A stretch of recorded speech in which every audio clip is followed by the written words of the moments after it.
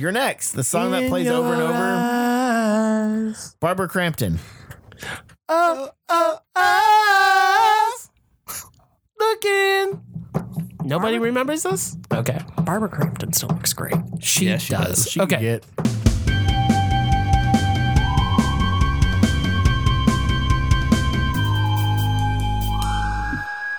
Hello and welcome to episode 76 of the Destroy the Brain podcast. I'm Andy Triefenbach. I'm Roger Henderson. I am Rin Maddox. And I'm Niles Maddox. And today on episode 76, we're going to go back to 1987 and talk about Catherine Bigelow's Near Dark. Ooh, boy. Ooh, boy. Ooh, boy. Finger licking good. Yep. I really love this movie, so it was nice to give it a rewatch, but I was also expecting to see it on Shudder. We'll talk about it here momentarily. Before we get into the main topic of Near Dark and what we've been watching in between the recordings of the episode, let's get some housekeeping out of the way. You can follow us on Twitter at DTB Horror, on Instagram at Destroy the Brain. You can also find us on Facebook at facebook.com/destroythebrain, as well as our Facebook group, facebook.com/group/DTB podcast. That's DTB podcast. And more importantly, join our Discord at discord.destroythebrain.com. It's completely free. No Patreon level to get in because we're nice like that. I think we should open up a Patreon account where we all just sell pictures of our feet. Oh, all of us. Okay. DTB feet. Have you seen Andy's feet? Destroy the feet. Yeah, I mean, my feet, you get like a farmer's tan of my sandal. Look at the crack of that. So if somebody gets off on that, Toe jam. Show me your crack. My OnlyFans is onlyfans.com. Only feet. Onlyfeet.com. Stop stealing my name. Also, Late Night Grindhouse. We finally got the September show booked, September 24th and 25th. We are showing Wes Craven's Shocker. And you might remember, or maybe not, so I'll remind you, Manuela, who was also on the show in the past, she picked this back in 2019 as part of a fundraiser for Stray Rescue that Rick Giordano from Lion's Daughter did. And she's been waiting for like 2 years for this to happen. So it's finally happening. The last time we were going to show it was last March, and, you know, that whole plague thing happened. And it's still happening. But, you know, Rin's just looking at me wide-eyed like, God damn it. It's just the fatigue of it all is so real. It's, it's 100% real. I read on the internet that it's not so much a collective depression going on within our society. It's more so an ongoing languishing. Yeah, that's pretty spot on. I read about society's feelings now. All right, so Shocker is September 24th and 25th at Marcus de Pere, and tickets are $8. It starts at 10 p.m., and you'll be out by midnight. All right, kids? Bless. Yeah. Because I get sleepy. I know. We all get sleepy. A lot of people get sleepy Andy during gets the sleepy. double I've feature. watched him look sleepy during the second movie. What? It's to the point where I have to wear my glasses like on the drive home now. I want to go home. That's enough concentration. My glasses do it. Oh, man. I'm super excited. Still working on October, so I don't have an announcement on that, but hopefully I'll have one by September. We'll see. We'll see. You're just going to show a couple episodes of Goosebumps. Yep. Goosebumps. Are You Afraid of the Dark? I'm just going to pop in one of the 6-hour VHS mixtapes. Oh, yeah. Don't do that. But anyway, all right, let's get into what we've been watching. Roger, what do you got? Well, I watched Army of the Dead, and I'm still mad about that. Okay. Why is that? I still have not seen this. Isn't that the newer flick? Yes. Oh, that looked... My vision hasn't corrected since, so I went ahead and watched another zombie movie that's a favorite of mine. It's pretty divisive. It's Night of the Seagulls from 1975. Did you say Night of the Seagulls? Yes. It is the It's fourth, actually right behind you, guys, in the Blind Dead collection. Is it? Wait a minute. it's the fourth installment of Armando de Asaro's quadrilogy of the Blind Dead. And some people say that it's good. A lot of people say it's slow and boring, but It's the only one on Blu-ray, sadly. yeah, that's why I'm kind of suggesting it. Well, not for long, though. Yeah, because I'm dying for that Synapse release Yeah. of the first one, and that's the cream de la premium. crop right there. I do like the sequel though. Yeah. I think it's. I enjoy the whole series. Yeah. Night of the Seagulls? Night of the Seagulls. Yeah, it's funny because like it went from Tombs of the Blind Dead. Yeah. And then the sequel is Return of the Evil Dead. Return of the Evil Dead. Then the Ghost Galleon. Ghost Galleon is the third one. I've heard of that one. Yeah. Night of the Seagulls, which has nothing to do with the Blind Dead. Right. Well, I mean, sound very spooky. Is this not just the birds at night? no. Like, Okay. You guys keep talking. And I just keep being So- like, I'm sorry, what? the title really doesn't have anything to do with the movie other than the fact that there's birds outside at night. So people aren't like having a picnic on the beach under the stars No. and then like the birds come for their chips. No. Okay. No. This movie, it's about a doctor coming to this rural, just kind of primitive coastal town. Okay. We're talking like a Maine type setting, I'm It's assuming. somewhere in Spain. Yeah, it's somewhere in Spain. Okay. They're Spanish films. I don't know. You know, it's one of those things. Sometimes they'll be like, it's obviously a Spanish film, but it's like trying to look like an American coastal town or something. It's Spanish, not Italian. Oh, okay. Yeah, That that's was the right. Italians gig. Italians do that. That's right. But so they, him and his wife arrive in this town, and immediately they're being treated like trash. Like the townspeople don't want anything to do with them, and they're like, "Well, what's their problem? Whatever." The wife's not taking it too well. The doctor's like, "Well, they'll just get used to us. It's a small town. That's just how it is." Well, they quickly realize that the reason why is the town is in the middle of this kind of paranormal curse that's going on that happens every 7 years for 7 nights. These Knight Templar corpses arise from their tombs Obviously. to kill 7 maidens. Oh no. Yeah. So, with the help of I don't want to say village idiot because that's just kind of a shitty way to put it these days. How did they put it in the movie? Village idiot. Okay, thank you. So Be accurate here. Yeah, they were straight to the point with that. So the village outcast is like, kind of helping them figure out things, and they decide to help out the maiden that's the target of the night, and it basically kind of turns into like this almost Night of the Living Dead kind of situation where they're held up in this small house. Okay. And the Knight Templar corpses are trying to get at this woman and kill her and everything. It's a basic setup, but the story's not all that elaborate, obviously. Where are the birds during this part? They're just circumstantial. Like it really has nothing to do Nothing with to do birds. with it. Like you hear the birds seagulls, squawking. Maybe the seagulls hold like cultural significance that we don't pick up on. Maybe. It's interesting. Right. No. It sounds like almost like a City of the Living Dead kind of a thing or, Right. that sounds Yeah. cool, man. So like, Do we ever see a seagull eating some flesh? no. Okay, well, No. I feel like Is there the title's a is there complete good misnomer. gore effects? Yeah, there's a decent amount of gore. I literally thought you said, "Is there good door effects?" I'm like, what? There's a I lot love of a good door. a lot of shabby doors. You mean like ghost doors that close Stop during it! the It podcast? never happened. But anyways, like obviously not the most elaborate story or anything like that, and that's why a lot of people kind of don't really like this one. A lot of people say it's boring, but I really appreciate it because like really it relies on just gloomy atmosphere. Yeah. And like the whole series does, but I think this one is really cool because one, the Templar Knights looks amazing. Okay. Like they're just, dehydrated, just gaunt, just nasty looking zombies. Yeah. Which that's kind of a debate too, like whether or not they're zombies or Zombies, they're yeah. mummies or anything like that. But I mean, let's be real, they're undead. They're the undead. They're looking for murder. Well, and also I think Peter Jackson said that the Blind Dead look, the Templar Knights, are definitely an influence on the ring wraiths in Yeah. Lord of the Rings. Right. That's exactly what I was envisioning, to be Yeah. honest. Yeah. You just Me don't too. really see the faces in Lord of the Rings, and I think honestly that might be for the better. But the Blind Dead look fucking killer. Right. They look like a Doom album, basically. Yeah. Okay. So yeah, and I really appreciate the whole series as a whole, but like really, this is like the only one you can really get your hands on these days.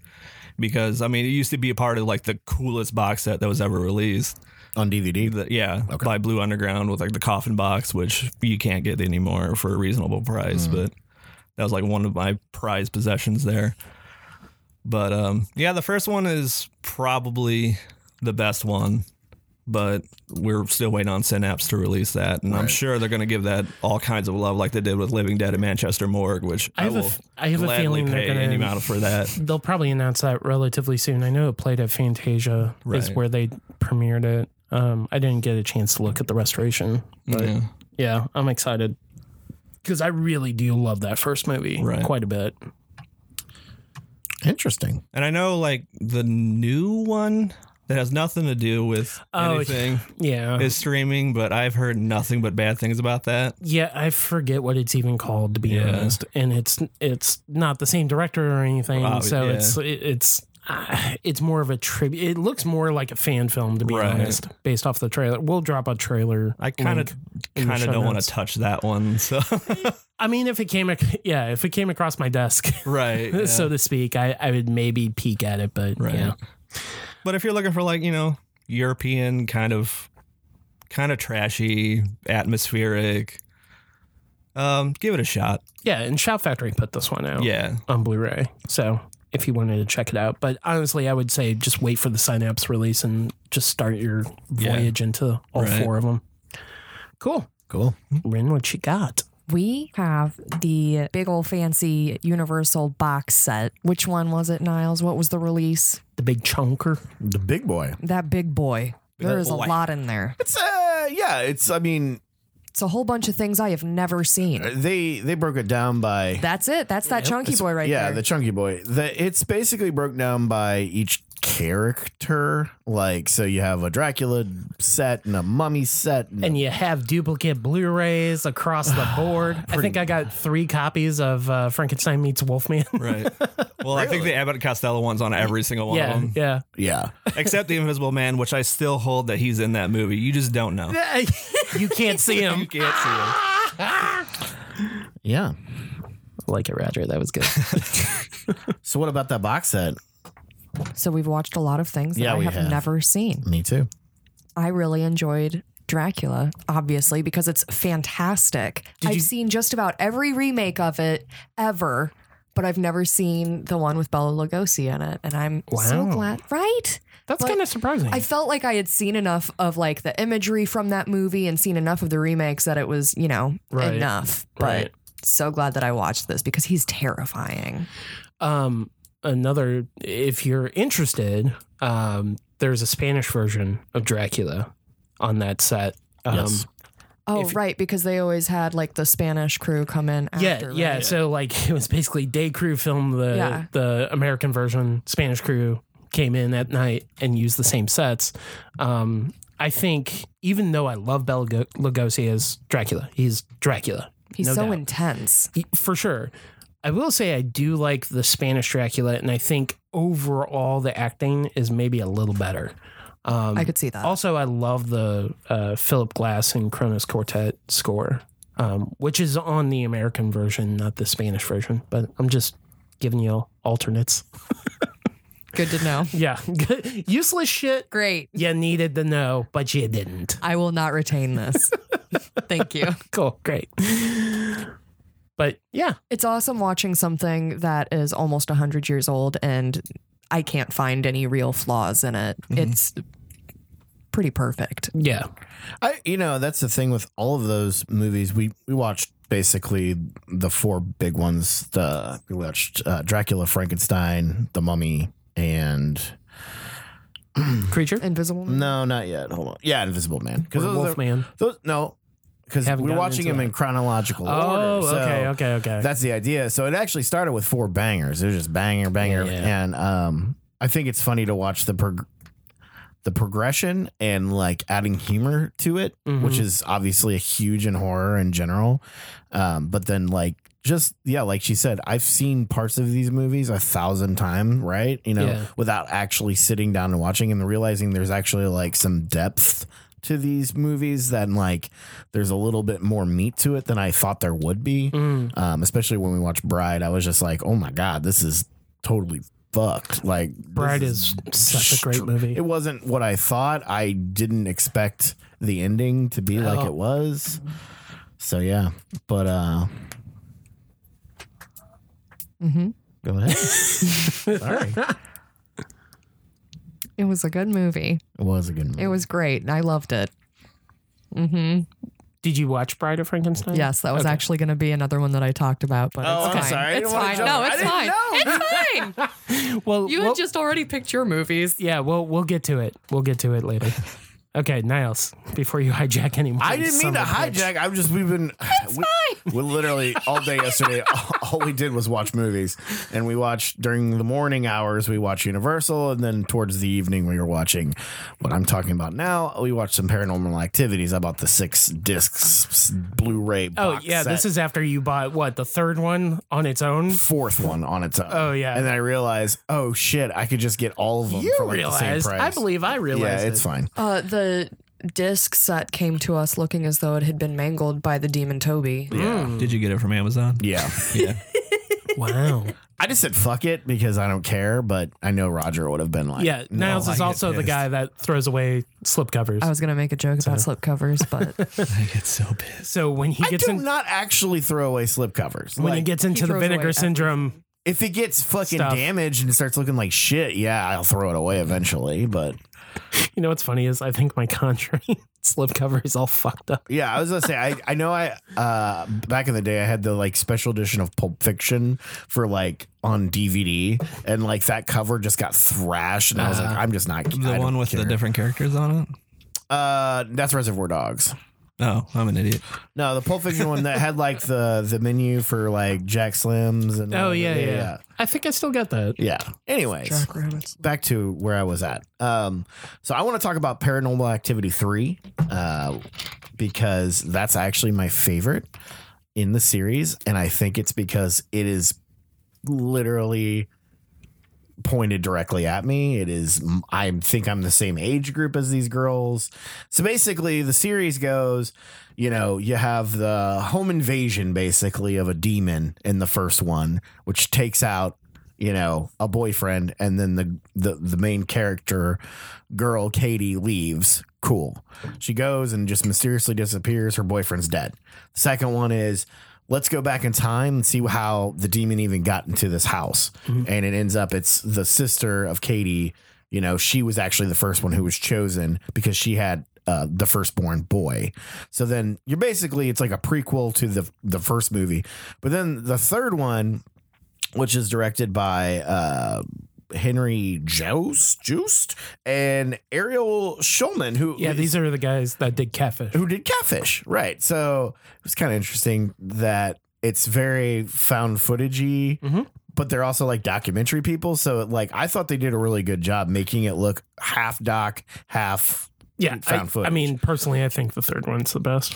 Because they do mix up some of the shots. You have this really cool shot with like a basically they put like standing like it's like a fan basically. Oh, yeah, that yeah. oscillates back and forth slowly. So like you get these cool like, you know, surprise shots, right?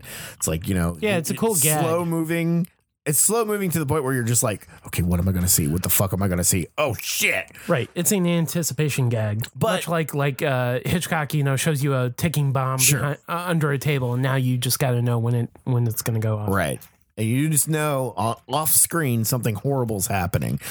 But anyways, I think why I like this the most is it literally I am that age group. It is, there's the Teddy Ruxpin in the room. Everything about that house looked like kind of like my house. That kitchen table, we had that kitchen table. So everything that I associate with what scared me as a child is in this movie. It's the thing in the closet. It's the Bloody Mary game. It's all of it is just for me growing up as a kid who wasn't really, I think I had more imagination because I wasn't exposed to anything than a lot of like, especially like Andy here. Andy was watching horror movies from birth. And That's not true. I'm just kidding. But I'm just saying my imagination was made out of the unknown. And so when I watch things like this, it really ties into that like childhood fear I had of what's in the closet, what's coming to get me. It's obviously a demon who's trying to steal me and drag me out of my bed. You know, obviously this is going to happen. Obviously. But yeah, overall, I think it's tight. I know, it's one of those things. People watch the first one, they either liked or hated the first one, and I totally respect that. If you don't want to put yourself in a chair and just drop disbelief, and you just like, this is real, and I'm going to let this scare me. Like, this concept would be scary to me, and I'm going to believe that. If you can't do that, you're never going to enjoy movies like this, and I totally get that. I respect that. But for me, I can drop that easily, and I can imagine something just taking me, and just, especially when I was a kid, like just taking me and shoving me in a closet and doing God knows what to me to turn me into some possessed kid. It's terrifying. Did you thought you were going to be a possessed sex demon? Fuck, I don't know. I mean, like a prime example, like in Poltergeist, when the toy grabs the kid and like shoves him in the bed. Yeah. Like, that's my biggest fear in the world. So it's like, I think they just tied on a lot of things that I find terrifying. And so that movie was successful. And also because of the timepiece factor. I mean, know, like most people my age, I fall into that nostalgia. Well, I'm kind of curious. Like, I think now, especially now, I think more people are nostalgic. Yeah. Because they want to remember, shit before COVID-19. Oh, yeah, right. And, I mean, I find myself looking at a whole bunch of 90s stuff kind of as a comfort food. Right before I go to bed is like, I'm just going to check out these old 90s commercials and shit like that. So it makes me wonder if watching this entry is more potent now than it was when it came out. I mean, I've always said that these movies for me got tighter because that storyline, which is a little convoluted and very like, does that make sense? Does that add up? If you watch the more you watch it, it seems to make more sense. Yeah. I feel like, because it's like, how is that even possible? Because we watch 1 through 4. And the fourth one is the weakest. Same directors though as the third one. Yeah, but the fourth one brought up some questions for me, like immediately with the plot. It's just like, does that make sense? It doesn't make sense, but I still enjoy it. Does though, because we watched it again, and I'm like, okay, now that I know this will make sense to me, and it does make sense. But it's also like, there's still like a plot hole in that I don't need to get into, but it's fine. But I think I remember being disappointed. I will say that I think 3 wraps up the first 2 nicely with a bow. It gives you the backstory on how this demon attached to these poor girls, and their lives were changed for it. And I think 1 through 3 are tight. I think it's a nice trilogy. And as long as you can get into the first one, then you'd be good to watch the second and third one. And I think most people, like, I watch the star ratings go down, but for me, it's like they actually go up because it adds to that. What you liked from the first one, it gives it an actual story. I remember not really caring for the first one all that much. I remember. But I remember liking the second one more, and then I really liked the third one. Right. And then the fourth one kind of shit the bed from what I remember. It's okay. It was fine. It's fine. Yeah. But I mean, I guess what I was getting at was like, the third one has the same creative crew. Right. Actually, the fourth one has the same creative crew as the third one. So it was really disappointing when I first saw it, because it was like, okay, you're continuing the storyline, which is cool. I'm glad you guys are going to. I'm blown away by the series in general. So, I mean, because from the first one to the second one, I did not know that they were going to continue with it. Yeah. And I was just like, oh, that's cool, I guess. It's like Hell House, how they tried to do that. But then. Right. Take a little more time with those movies. Dude brother. struck gold and then tried to keep mining. It's like you're gonna release one every half a year. You're not even working on these. You're just like, oh yeah, the second one's out. Like, no, take a year off, brother. Yeah, it's not like the Blackwell Ghost, right? No. Don't. When's that next one coming? Fuck, I don't know, man. All right, I'm done talking. I like getting you fired up about it, dude. I'm a sucker for fucking hauntings. I just am. So I took some advice from everybody, and I actually watched the 2 movies that were kind of burning a hole in my pocket. Is that the way they say it? No. Empty Man, I finally got to watch. You burnt a hole in your pocket? What the fuck does that mean? Last episode, I said that they were burning a hole. They were on the back burner. You had them on the back burner. Yeah, but I was very anxious to watch these 2 movies because of the recommendations from y'all. So The Empty Man. We also watched that. Yeah. Do you want to talk about that first? Yeah. Okay. I look. It's it's funny because Roger, have you seen this? No. Oh, Okay. man. Okay. I dug it. Jeremy recommended it, and I've heard a couple of other recommendations from people that I trust. It's funny because I think it's a solid movie, but it's a little fatty. Needs to be trimmed. Extremely long. Extremely. And honestly, like by the time you get to the end, you're just kind of disappointed. It's a film that struggles with itself quite often. I love the boldness and the audacity of having like a 22-minute prologue to set everything up, which really doesn't set up the viewer for No. what's actually happening. It's like this weird, like I said, a prologue. It's like a prequel to what you're about to see. I like that it's not just an urban legend. There's interesting stuff at play, and I'm a huge David Fincher fan. So this guy, like, he worked a lot with Fincher, and I feel that he definitely owes a lot to Fincher for his aesthetic, his visual aesthetic on the film. Yeah. With that said, I mean, I think it's a solid film. It needs like 20 minutes cut from it. What'd you think of seeing our beautiful city there? Well, yeah, it's obviously not our city. Right? Like the neighborhood view. It's like, well, that's not St. Yeah, Louis. when they show the arch and like they show the city, I'm like, that's not our city. So I was like, okay, cool, but not cool, because like they obviously filmed in St. Louis. Like there's a shot of the Lemp Mansion. There's shots of the Chain of Rocks Bridge, which you can also see at the end of Escape from New York, which was also filmed in St. Louis. So there's really cool St. Louis nostalgia in this film. However, like from being from St. Louis, it's like, well, that's not really shot here. But they got a lot of it right. So I mean, for St. Louisans, it might be maybe a tougher pill to swallow. I think you'd have to literally be somebody who cares about the architecture and infrastructure here, though, because the people who live in the county maybe won't know the buildings as well as people who live in the city or spend a lot of time in the city. Like there's a point where it actually does have the Lemp. There's a sign that says Lemp Brewery or Lemp Mansion. No, I think it's just Lemp Brewery. And I was like, oh, cool. Maybe people will kind of check into that a little more, but probably not.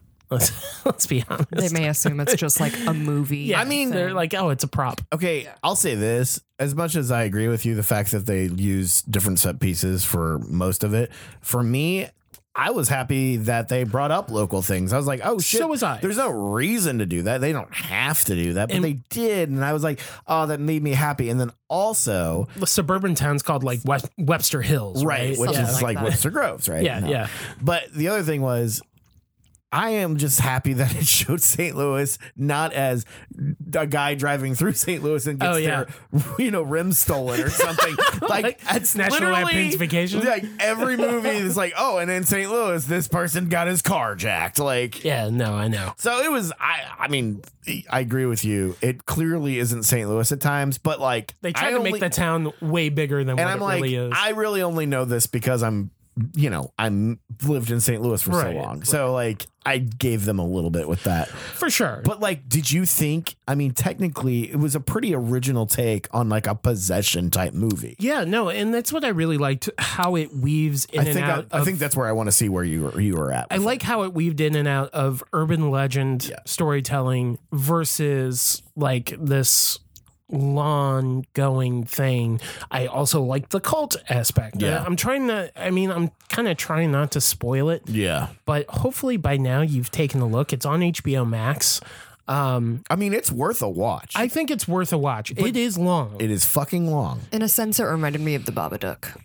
Very much so. Yeah. I think, like the infection of your mind. Yeah, I think if it is a Babadook riff, it's a little lazy in that aspect, but just because, but it does remind me of that. I'm trying to kind of like avoid big spoilers, but I do like the movie. I think I gave it 3.5 stars. Yeah, I think that's what I gave it to. Honestly, if I'm being quite honest, I think it's a 3-star movie, but I love how confident this director is Right. with the story that it kind of pushes it an extra half.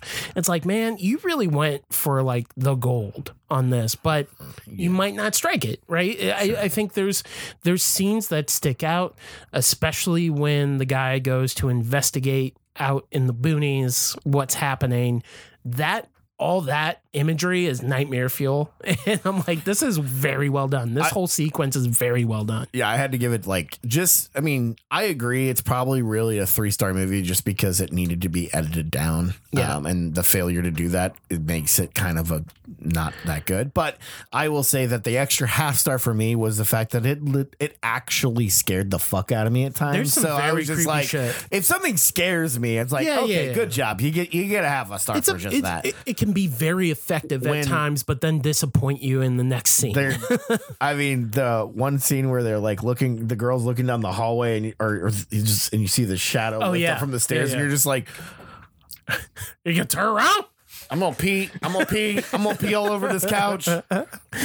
Rin, what did you think? I mean, did you have the same thoughts as us? Yeah, I feel like it could have been cut down, but I've still recommended it to people because it's like, hey, you can see parts of our city in this movie, and that's kind of neat. I think it's a shame that it got it deserved a better release, because I think a lot of people wrote it off as like a Slender Man ripoff just because of the name and how it was advertised. Yeah, if Jeremy hadn't suggested it, I wouldn't. I don't think I would have seen it. I remember hearing about it last year, but it was also, last October, I also felt was an opportunity for a lot of independent filmmakers to try to get something scary in the theaters, because they had that opportunity because theaters were open and they're like, we need content. So I just kind of dismissed it as like, oh, they're just trying to make a quick buck, without really doing my own research and saying, oh, this is from 20th Century Fox. Oh, it's getting dumped because of this. But I think everybody should at least give it a glance. I mean, for all of the October. unoriginal content that comes out, especially around what you just said. Yeah. Like, this was something at least original. It was somebody just going balls to the wall.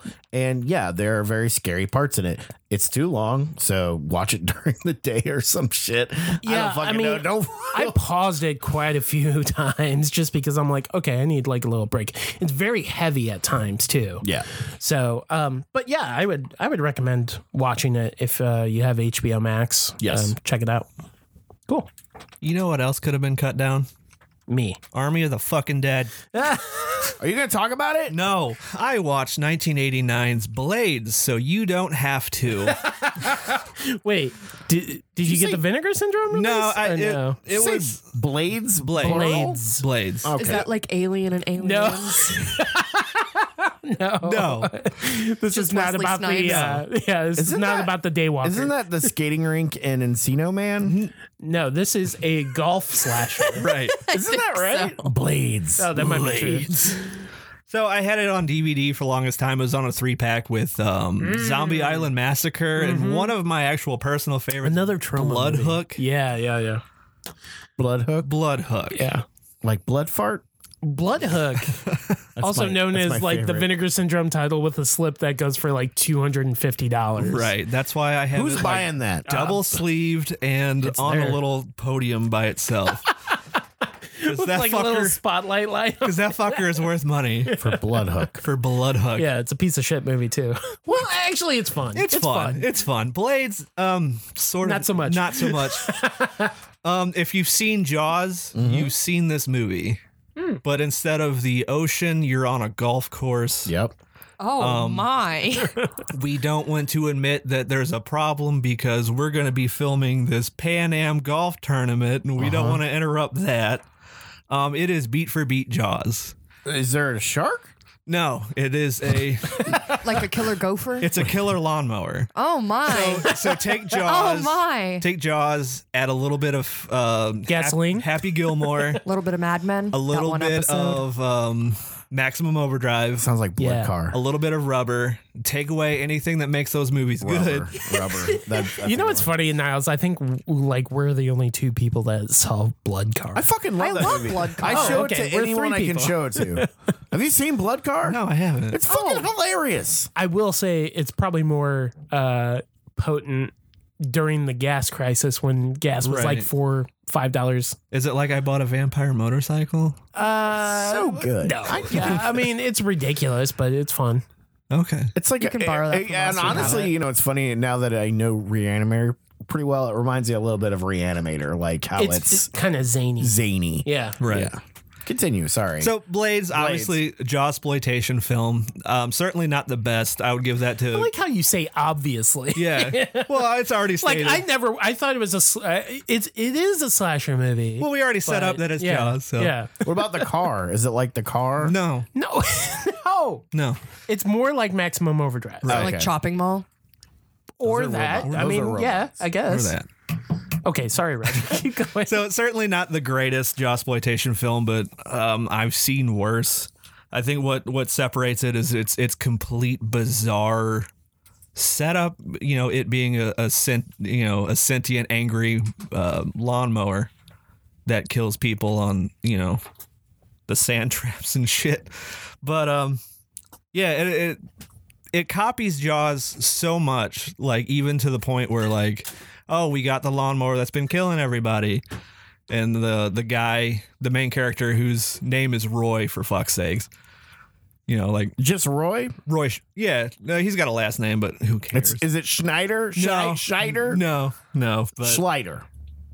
no. Okay. No, it's not that obvious, but but yeah, they get we got the lawnmower that's been used to kill all these people, and the guy's like, well, no, it can't be that lawnmower because the wheelbase doesn't match up. It's a different size. We should do an autopsy on this fucking lawnmower This is to ridiculous. make sure. Yes, it is so ridiculous. Is Bill Murray in it? No, that would have been an improvement, and I really don't like Bill Murray. Is there? So Caddyshack. Is it Caddyshack-esque? No, it is Jaws. It is Jaws with a lawnmower. with a lawnmower on a golf course on a golf course. during the PGA Tour. Yes. And yeah, like it is like 95% Jaws, like every single beat, every single setup, everything. And Do they blow it up? yes, they blow it up. So like the iconic line, "Smile, you son of a bitch," and like he shoots it and blows it up. Well, the guy is firing golf balls at this lawnmower as it's coming towards him, and he keeps missing. Eventually, he yells 4, hits it, it blows up. Yeah, it is a ridiculous movie. I need to watch this. It is. This sounds good. It is. He just said you don't need to. He just said I did was just saying that line right there. That was Right. it. Well, so you can buy it for $25 from Vinegar No, I'm Syndrome. good, it thanks. sounds cool. Andy's video. I'm not buying it. Well, maybe. It's obviously ridiculous subject matter, and it plays itself totally straight. Like you could easily take the piss out of it and just make it a big joke, but it is like taking itself so seriously. I love that. So if That's like good. if you like absurdity for the sake of absurd, it's good for a late night watch. Where's Jeremy at? Cool. And yeah, you said you watched it on the triple feature, but yeah, Blades is coming out through Vinegar Syndrome on, I think, September. Yeah. It is a September Yeah. release. And, quite honestly, look, some of these do pop up on Tubi, so Right. Yeah. maybe take a look there. Yeah. So we just kept on the little Universal train. We got a lot of watching in over the last few weekends because we have little to no social life. Thanks, Panini. It's fine. COVID. We watched Frankenstein. The OG Frankenstein. Yes. It was lovely.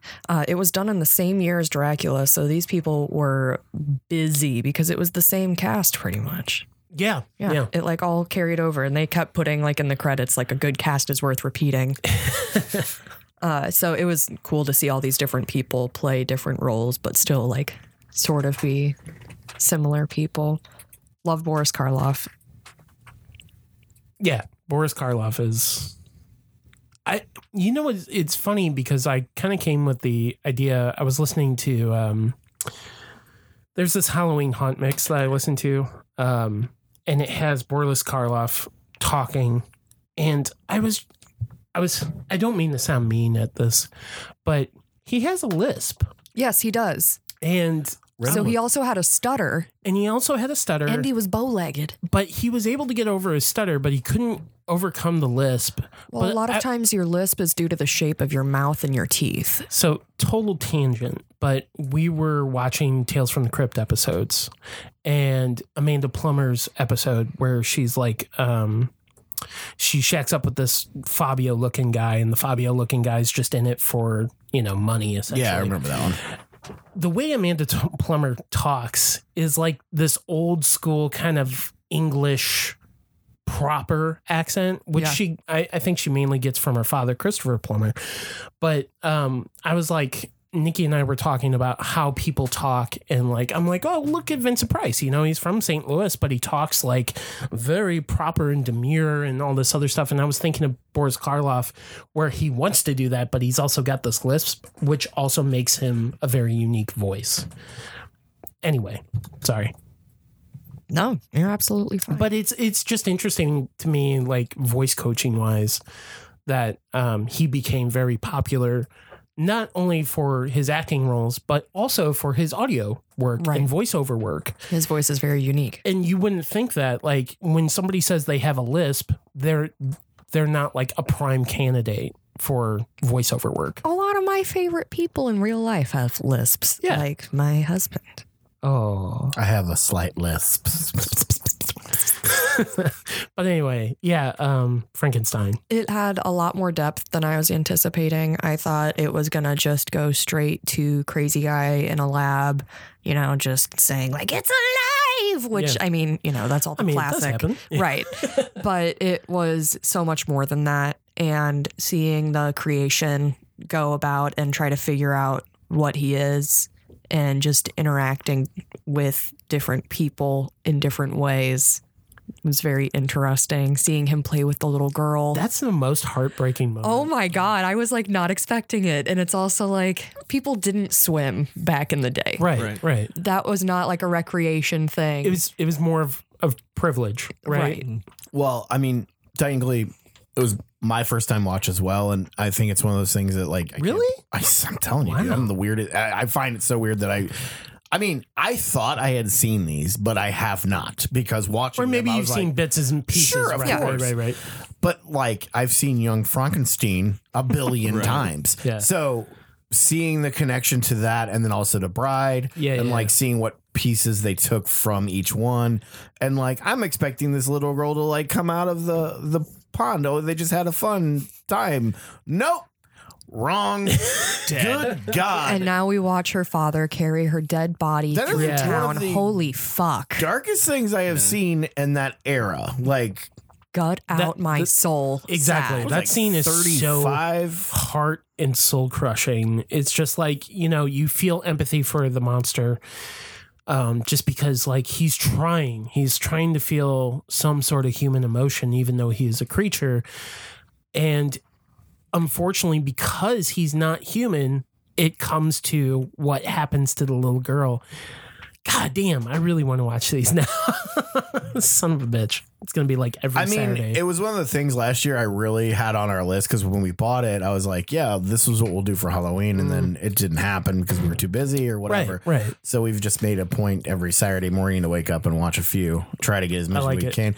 And I'll be honest, I mean, now I feel like we're kind of getting into like the B-sides. We're getting a lot of the B-side.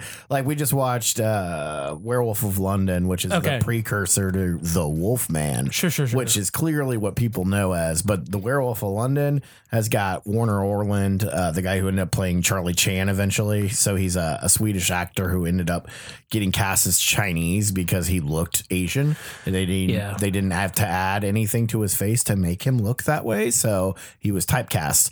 It wasn't like Peter Sellers or no. Yeah. And so it's like a mix of like this odd, sticky, like Charlie Chan type character mixed with like an odd. It's the weirdest werewolf film I've ever seen, because it's like, okay, you go to Tibet to find that's right. This doctor's going to Tibet to find this cure for werewolf syndrome, but like he doesn't actually the lycanthropy. But he doesn't actually have the issue. I don't know why he's there getting this flower then. Anyways, it's for Remember science. when we were talking about Frankenstein? sorry. I was just talking about the box set in general. I mean, I apologize. Time.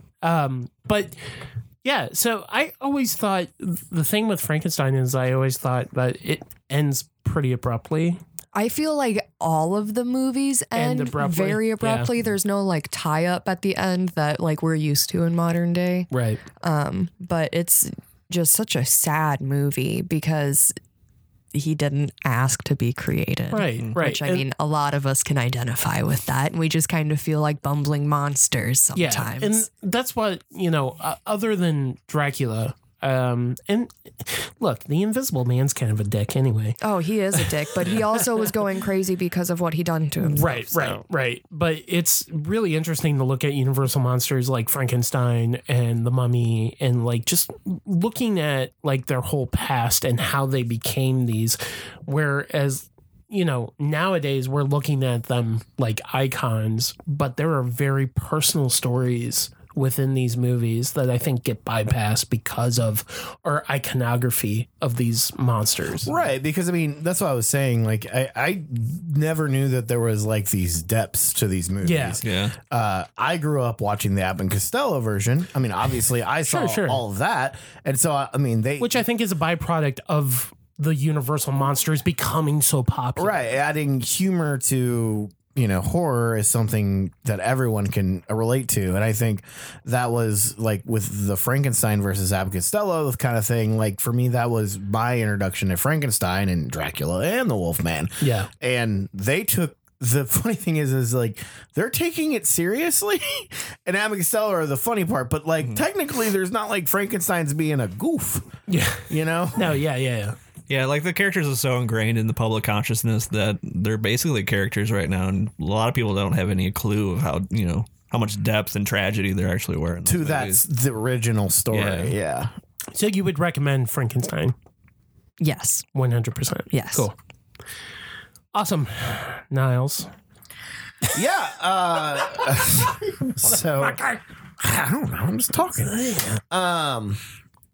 We watched, actually, Roger came over a weekend ago, and we watched, in the background, we watched In Search of Darkness on Shudder.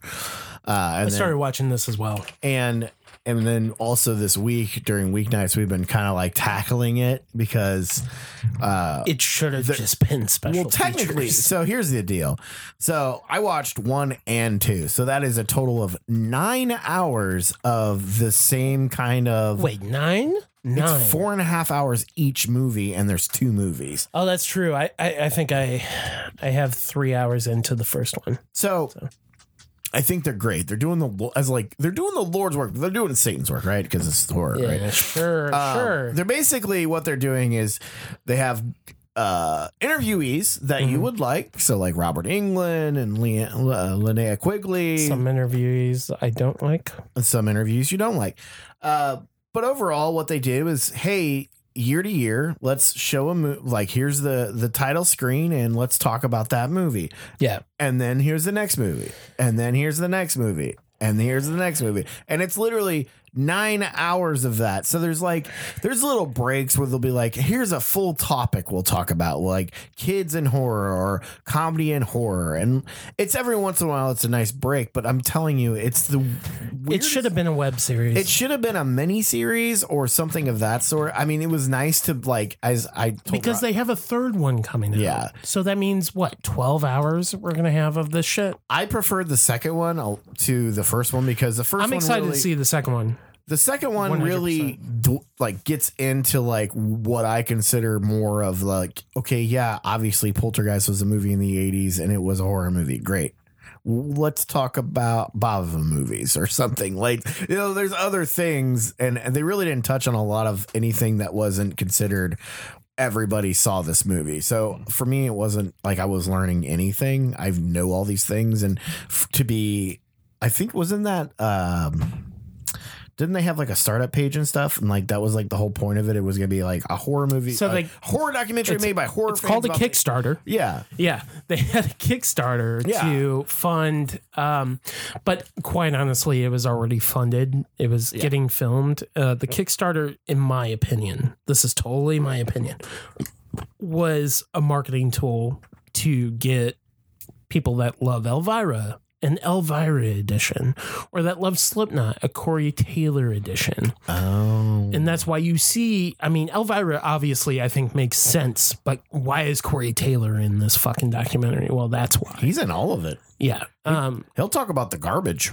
And I'm not discrediting Corey Taylor's love for horror. I think it's definitely genuine, right? But it just also, and then you have, James from Dead Meat, who has a very popular YouTube channel, but one of my complaints with him, I don't want to turn this into shit posting, but one of my complaints is he talks in YouTube voice and it just really kind of grades you. It's like, please just talk genuine. I've heard him talk genuinely and like off the cuff versus scripted. Right. And I think that's more engaging than, well, you got, Linnea Quigley as this woman that gets hung up on the, and I just hate the inflection. It just drives me insane. Yeah. You would prefer it was like Nexpo, where they like whisper it? Well, no, probably not. That stuff is great to go to bed to. But yeah, I mean, it does get a little tiresome when he talks. There's a lot of repetitive content for seasoned horror fans. Yeah, and I think, the thing for me is I don't consider myself a seasoned horror fan. I think you're on. At this point, I've been working on it for about 5 years now, hanging out with Andy and just trying to like soak up as much as I can. I think you're pretty well versed. But watching this, I was like, man, shit, I've seen almost everything except for these random ones that I've never heard anyone talk about. And let's be honest, I mean, most of the time you hear these obscurities out of these years, there's a reason that it's obscure. Right. Like Howling 2. Hey. Don't. I like Howling 2. I don't own it, though. I mean, there's a reason I don't own it. So, it's funny. If you do watch it, just plan to like not watch it in one sitting. How about that? Treat it as it is a miniseries. You aren't gonna miss anything. There's no plot. So, and honestly, I don't really see why Shudder doesn't like say, "Hey, let's break it up," because people are asking for it. I mean, it needs to be episodes. We were watching the first one, and I kept like thinking, "Is it gonna be over?" I don't know anybody that watched it from beginning to end in one sitting. We did. The first one we watched when he was. Hold on. No. But we were also talking. So. Yeah, I don't think that's necessarily true. You had it on in the background. Nobody sits down and says, okay, I'm going to watch a 4-hour documentary all in one sitting. Yeah. You're going to pause it. You're going to take breaks, or it's going to be on in the background, and you're going to pay attention to the things that strike your fancy. Or you're going to fall asleep and just wake up trying to figure out where the fuck you left off. Oh, fuck. How is it 89? Right. But yeah, I mean, I think it's, I haven't finished the first one, but I think it's worth a watch. It's fun to watch. People just passionately talk about it, including people who are outside of the industry, so to speak. And they weren't involved in those movies, as well as like Barbara Crampton. And, even though, like, quite honestly, personally, I've heard that Caroline Williams is a nut job, I think she comes across very well in the first one. She's very articulate and very smart and has really great outlook on the horror genre. Yeah, absolutely. And the only thing I've seen her in is Texas Chainsaw 2. So that's all I had. It was like, okay, cool. She's on this. The second one, they got a completely, I feel like there was a people that they were like talked about a lot. Like Savini's on there. Robert Englund's on there. And that's what I love, that they got this talent. So it's like the first as well. The first movie you have certain cast, and the second movie you have a different cast. The first one like provided credentials for the more important people to want to join in on the second one.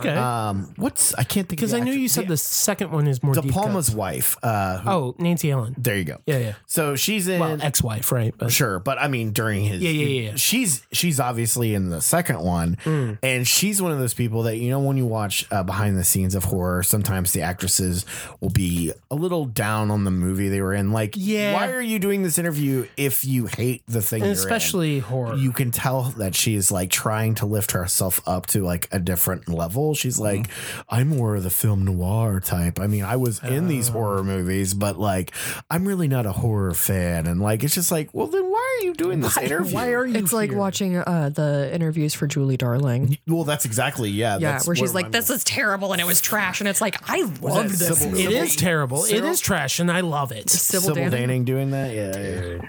I love. But yeah, I think overall it's solid, and she should break it down into 30 to 45 minute segments and have it as a miniseries. And God knows it's a great background. Yeah. But is it fun to just sit for 4.5 hours and be like, and then, It was very much so an and done. Yeah. So No and done. no and then. Cool. So if we just break it up into segments like Trailers from Hell. Yeah, something like that. Series, but Yeah, I mean that's kind of the way I took it. I know I stopped it whenever it was like getting into another year because they had the title cards come up. I'm like, okay, good stop. So I'll pick it back up. The first late night grindhouse I ever went to was the 5-year anniversary where it was all Jesus, trailers, and Niles didn't explain that to me love thoroughly enough. And I was not sober at that event. So I was just like, when is the movie going to start? movie. Is it just trailers for 2 hours? Yes. Yeah. Yep. That's exactly what it is. You can leave. You didn't get the flyer? Yeah. So cool. In Search of Darkness, that's on Shudder, or you could pay stupid amounts of money for a Blu-ray. So yeah, I guess the second movie I'll talk about, because the other movie is not horror related, but I would recommend The Villainous if you're into foreign action films. I watched Porno, the movie that was supposedly made for me. Your text was just kind of like, I told you, hold on to your balls. Yeah. I kind of forgot about it. When you said hold on to your balls, I'm like, oh, that's funny. There's just going to be like some trauma. It's a lot of ball trauma. A lot of trauma. I think I watched it way too early. I'm like, oh God. But Porno is a fun movie. I know we talked about it last episode, and you're right. It checked all the boxes because, you know, I used to be a projectionist.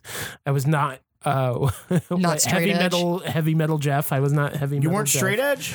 No, I wasn't straight edge. But, you know, I was into like hardcore music and metalcore and stuff like that. So I knew those type of people. Right. But yeah, I mean, it was the religion angle was a little heavy-handed and kind of very jokey, but it also serves a purpose in the story, right? But I liked it, but I also felt like it just needed more of a polish. I thought the movie was a little too low budget. It could have looked way better cinematography wise. And I think it just could have been a little tighter. But other than that, it is fun time. I give it like 3 stars, which I realize is less than Empty Man. But it's I think it's mainly going to be a hit for people that were fans of A League of Their Own. Just theaters in general. I mean, yeah, League of Their Own or Encino Man, which I was laughing at that, like just for the posters that they had. One, like Encino Man definitely looked more like the poster, which is owned by Disney, versus A League of Their Own was totally fabricated and is nothing like the original theatrical poster. And I was just kind of curious why that was, because I thought Disney would give them a harder time. But nitpick. Okay, cool. Great. I really did dig Porno. I thought it was a lot of fun. It reminded me at times, of course, of Popcorn. And I think it strikes a lot of nostalgia feels for people that were, you know, just fans of not necessarily horror, but just going to the theater. I think a lot of that is just kind of fun. And like, especially working at a theater, of course, you know, if we found anything theater related that was like forbidden or like hidden off or sealed, it was just like, oh my God, what the fuck is this? You know, like I worked at a theater. I started working in a theater in 1999. And oh, wow. Like, I think I saw Blair Witch Project in the theater probably about 10 times because I worked there. I'm not surprised. And it was, you know, it was one of those things like, oh, some of the ushers and some of the concessionists were all going to like, you know, since we got to close down the theater, we're going to watch it at like fucking midnight. And we would run the movie. And it was just a lot of fun. I think this movie does capture a lot of the camaraderie of working at a theater, even though some of the characters don't like each other, but I think there's a general fondness or respect. Like your normal teenage Yeah. jobs, So I think it's a good capture of like teenage working at a theater. So if you did that or you know somebody who did that, this is definitely up your alley. And the religious angle is funny too. But overall, I was like, man, I kind of wish things were done a little better in the movie. But overall, I thought it was an enjoyable movie. Yeah, I mean, I will say the weakest parts were definitely like the goth girl. No, it's like I really like the first half, and then the second half felt rushed. It felt there's like some CGI issues, things like that. I don't know. Yeah, I mean, it some is of what that it just is. feels really cheap. Right, it's very cheap. They're And- hindered by their budget. but it's a movie called Porno, released on Shudder. Yeah. I don't know where I was surprised on how good it was. Yeah. And especially the theme was like, oh my God, Andy has to at least try to watch this. No, 100%. I mean, you guys nailed it. It is definitely a type of film that I would love. I think it's a good group watch. Yeah, I think it's a fun movie to watch. I think, spooky season has started. I mean, we're drinking Schlafly pumpkin ale, so it's officially started. I think it's a good watch for like right around now. So, Get going. It has nothing to do with porno holocaust. nope, sorry. Okay.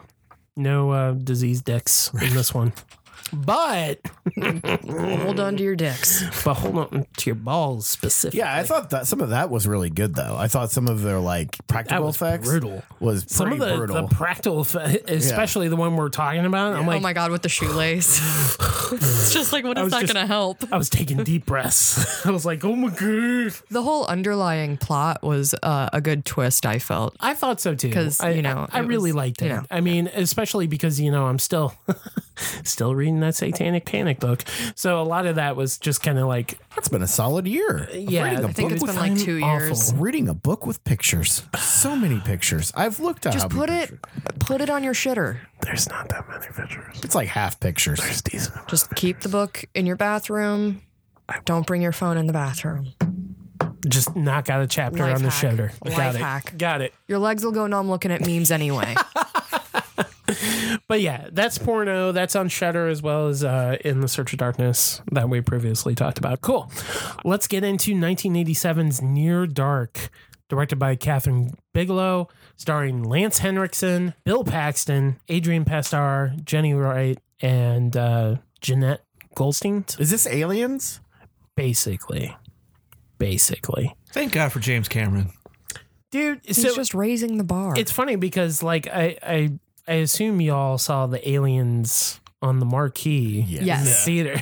Okay, I didn't look it up yesterday because I wanted you to explain why it's a good amount of the cast and also the Aliens reference. Wait, you don't know? No, I don't know. Tell us, Andy. Here we go. Oh, are we annoying you with our friendship? No. So this is Catherine Bigelow's directorial debut. Catherine Bigelow. Who is Catherine Bigelow, you may ask? She was married to James Deuce Cameron. Bigelow? Oh, that makes total sense. James Cameron was the one that recommended Obviously. all the cast, and Bill Paxton. Bill fucking Paxton. Her it's weird because like I think her feature film was actually The Loveless from 81 with William Dafoe. Arrow just recently put it I out. think she just co-directed But she, I want to say she just co-directed it. So this is her first feature length on her own directorial debut. And she co-scripted this with Eric Red, who was a very hot commodity in the 80s. Eric Red also scripted, and did he direct Bad Moon? I always forget. Fuck. But Eric Red also wrote The Hitcher, which was very popular in the 80s as well. That was kind of his standout. And then there was Near Dark, and then Cohen and Tate, and Blue Steel with Jamie Lee Curtis, Yeah. Body Parts. There's a lot of really interesting. He's a very concrete screenwriter. No doubt about it. I think he's a Blue great Steel was also Catherine Bigelow too. yeah, and that's also Catherine Bigelow. So like But yeah, to explain the aliens thing is Catherine Bigelow. I want to look this up because I forget how long they were married. Not that it really matters, but this was before the marriage of James Cameron, but they were definitely dating and kind of involved. They were only married for 2 years from 89 to 1991. Oh, wow. So, yeah, this was 2 years prior to their marriage, but I think that, like I said, they were dating, and she was also involved, I want to say, with maybe some of the second unit stuff of Aliens. Yeah. But yeah, it was totally Cameron saying, hey, I want you to make this movie. Let's go into the horror genre because it's easily financeable, and we have a decent cast from Aliens that I think they'd be down for work. So he said, yeah, let me give you Lance Henriksen, Bill Paxton, Jeanette Goldstein from Aliens, but they're not, I mean, they're main characters in the movie, but the main characters are really played by Adrian Pastar, who later came into fame with Heroes, right? Yeah. And then Jenny Wright, who she was in a whole bunch of stuff in the 80s. St. Elmo's Fire was probably her breakout role, but I know she was also in The Wildlife with Chris Penn. It's if you saw the cover art, it's just like a top-down view in a convertible. It kind of reminds you somewhat of Corvette Summer. Crossroads. With Britney Spears? Crossroads, yes. Crossroads with Britney Spears. It's a coming-of-age film. The Wildlife was written by Cameron Crowe. That's where it became important. But she's also in a really great film, very underrated film that I highly recommend you watch, but I think maybe you have. I, Madman? No. So I, Madman is directed by the guy who did The Gate. I've seen The Gate. It's silly. See, I, Madman. That's all I'm going to say. The Gate's silly, right? Unfortunately, yeah. But The Gate is also silly. Awesome. Scream Factory Blu-ray is out of print. And so you'd have to rent that from Andy's Video and take real good care of it. We generally throw your DVDs on the floor. I knew it. I fucking knew it. God and then I have the dog walk on them with her shitty little feet. borrow it in Asia with Lust. From Asia with Lust. Can you read us the back of that? I want to know the plot. Rape Revenge Saga. Oh, no. Yeah. It's like my least favorite. Those are genre. like the free DVDs that I got from Troma. Spending all the other money on porn. Oh, that's Trauma? Let me see. Oh, I'm sorry. Let me see. Anyway. So 1987's Near Dark is the American neo-Western horror film, as Wikipedia calls it, which I wholeheartedly agree. Yeah. Co-written and directed by Catherine Bigelow, the other co-writer being... She didn't even want to do a horror movie. She was really interested in making a Western. But that was the only way to get a finance because vampire movies are in. And it's funny because, like 1987 was obviously also The Lost Boys. Lost Boys. And You got Fright Night in there too. you also have, Fright Night I thought was 86. I don't know. I heard that was big before Near Dark came out. Oh, God. We're both wrong. Fright Night was 85. Yeah. Okay. But I think there was a point in time where it was like, oh, you're either a Near Dark person or a Lost Boys person. Right. And I am more of a Near Dark person versus Lost Boys. Yeah. What is happening? Well, I'm making suggestive facial expressions to him. It's Near Dark doesn't have the comedic relief that you get from Does Lost it not? Boys. Because I kind of find Bill Paxton Severn kind of No. the comedic I'm telling you, as a person who just watched Near Dark for the first time, and I've seen Lost Boys like 100 times, it is a very different movie. Right. 100%. There is, I will agree. There is very much a Monster Squad vibe in Lost Boys. Mm-hmm. It's like Monster Squad mixed with Near Dark. How about that? And for me, granted, even though both Lost Boys and Near Dark came out in 87, meaning I was only 6 years old, I still feel like that Near Dark versus Lost Boys legacy kind of carried over like into 10 years, and people were like, oh, which one do you like more? It always just got compared. I have never heard of this movie until it was time to watch it for the podcast. Okay. So I'm very interested to see what you guys thought on the first time watch. I don't think you'll like what I have to say. Boy. Oh God, no. Anyway, all right. So the movie, if you're not familiar with it, well, first off, do we need to talk about the availability of this movie? It's not. So you may remember that Near Dark was going to be available, and it was on Shudder on July 1st.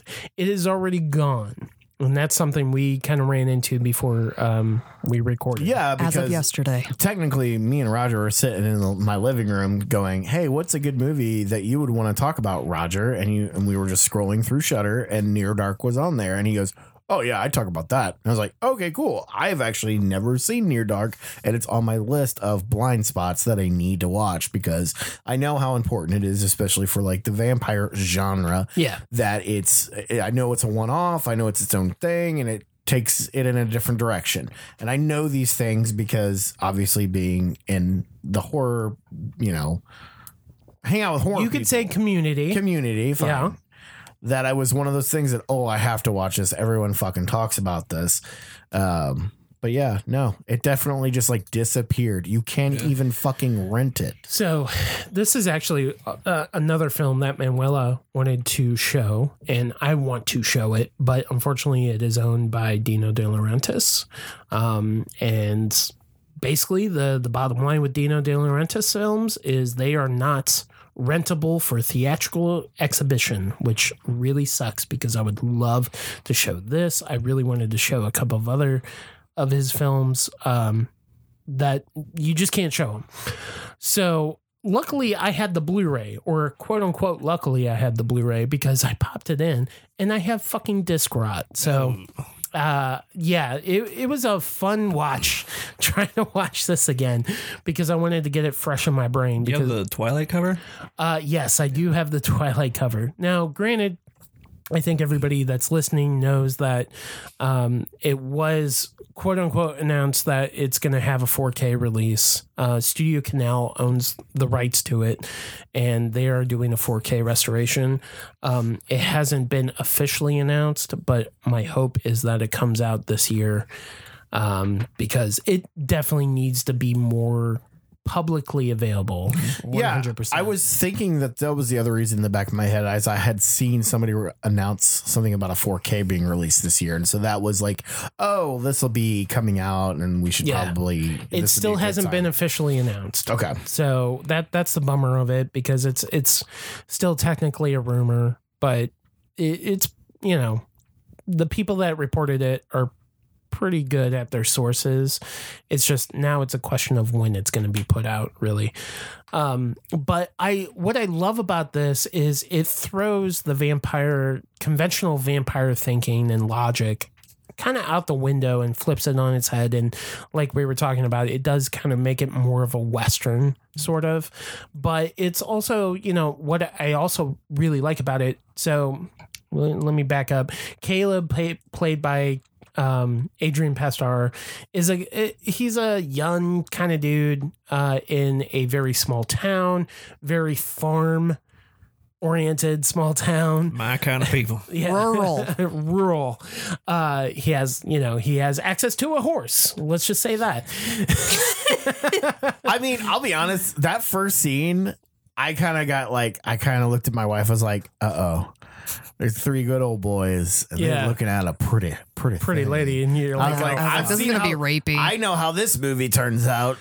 But that's what I love about it is that. And I don't know if this was maybe a response to some of those films, because we're talking about, rape revenge films were very popular in the late 70s into the 80s, that this may have been more of a response to it. Like, oh, we're going to set you up thinking that it's this type of movie, but then we're going to flip the fucking head. To be fair, Caleb looks pretty fucking predatory at the beginning of this 100%. movie, because he is circling the lead female in this movie. 100%. And he is eyeballing her when he knows his buddies are just at the end of the sidewalk. And encouraging him. Right. Yeah. That is very intimidating as a woman who is alone. And also when she demands to be taken home. He keeps trying to get her to stop. And then it goes all the way to the point where they're driving down these backcountry roads where there is nobody. And he stops. And then You like, gotta he kiss shifts. me. Yeah, he shifts and he's like, well, you gotta give me a kiss. And I'm like, oh, good. I expected her to rip out his goddamn throat because that is infuriating. Which she doesn't do. No, she falls for the toxic masculinity because it's the 80s. 100%. But however, what I do like about this scene is that's also when the roles are kind of flipped and she is more dominant over him. And throughout the film, like, yeah, and throughout, I feel like I agree with you, but at the It same does time, flip, but the beginning does not make him look good. 100%. That's what I'm but saying. I think that's what the movie's trying to do is like saying, oh, we're going to go with this wave of this masculinity, but we're going to comment on it. We'll get there. Just give us time. And I think once you have that time evolve and the story progresses, then it says, okay, don't worry, we're not assholes. We're going to turn this. And what I love about it, even though Caleb, when you break it down, he's kind of a misogynistic asshole. But then He's again, just doing what boys do. but yeah, that's the other thing is I think the placement in a very small rural town also helps lend to some sort of empathy towards him when he's going through what he's going through after after May turns him.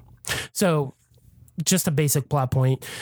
May is played by Jenny Wright, and yep, she's a vampire. And she, I wouldn't say accidentally turns him. It seems pretty intentional after he kind of denies her, like, hey, I'm not going to take you home unless you give me a kiss. So she basically says, well, you asked for it. Here we go. And turns him. And she decides that she's going to care after him and try to nurture him to become this vampire, which he's going to have to do some pretty taboo things for what he grew up on. His father is played by Tim Thomerson, who you might recognize as Doll Man from the Full Moon movies. yeah. Nothing. Continue. Trancers. I was like, I know him from something, but I like can't remember what. I wonder what you know him from, because we've had this conversation where you don't know the Full Moon Doll Man versus filmography Puppet very Master. much. He was also, I mean, which he was Puppet also in Master? Fade. Huh? Which Dollman versus Puppet Master? I don't know that. Or was it? He was Demonic also Toys? in Fade to Black, which you watched recently. And I think that's when I said, "Oh, I recognize this guy from this other movie." Yeah. But what I really, I mean, so you have What the fuck's his name? Timerson? Thomerson. Tim Thomerson. Caleb's father is named Tim Thomerson. And then Caleb has a sister, Sarah, who's, I don't know how old, but she's very Maybe young. like 10. Yeah, Maybe. maybe. I'd say under 10, most likely. And what's interesting is like there's a family dynamic that we're not introduced to right out off the bat, but when Caleb's father is looking for Caleb, he brings along Sarah, the 10-year-old, for whatever fucking reason, as opposed to saying, hey, stay at home and answer the phone if Caleb calls. Well, she's a baby. But she's also she's also 10 years old, She's so I a get it. small child, and there is not another adult at the house. It would have been worse if they left the child at the house. Yeah, I guarantee you she can shoot a gun. Yeah. Well, that's the other thing is like, this is like farm folk, right? What? I It know was where- the 80s. I know where I know him from. Where do you know him from? Who's Harry Crumb? The John Candy film. Thank God we Great. figured out that And then mystery. also he's in Fear and Loathing. Who's he in Fear and Loathing He's that one of you the recognize? he's one of the reporters at when they're doing the motorcycle or the dirt bike event in the sand dunes or whatever. So He's you're one of like- the reporters. Oh, I know this guy. He's But no, from Fear and Loathing. I know him from Who's Harry Crumb because he's like the shitty boyfriend who Yeah, like yeah. helps with the murders and stuff.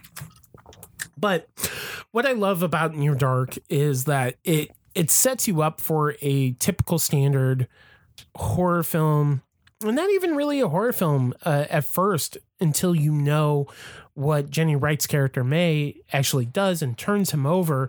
Then you're like, oh, I know what I'm getting into. But what's great about this film is like every 10 minutes, it flips it on its own head and it says, no, we're going to give you something different. It's actually a Western film, and they're kind of treated as outlaws on the run. Yeah, no, absolutely. And then I really like, even though you don't see too much of what happens, the robbers that try to rob Jesse and Jeanette's character. Fuck, I already forgot what her name is.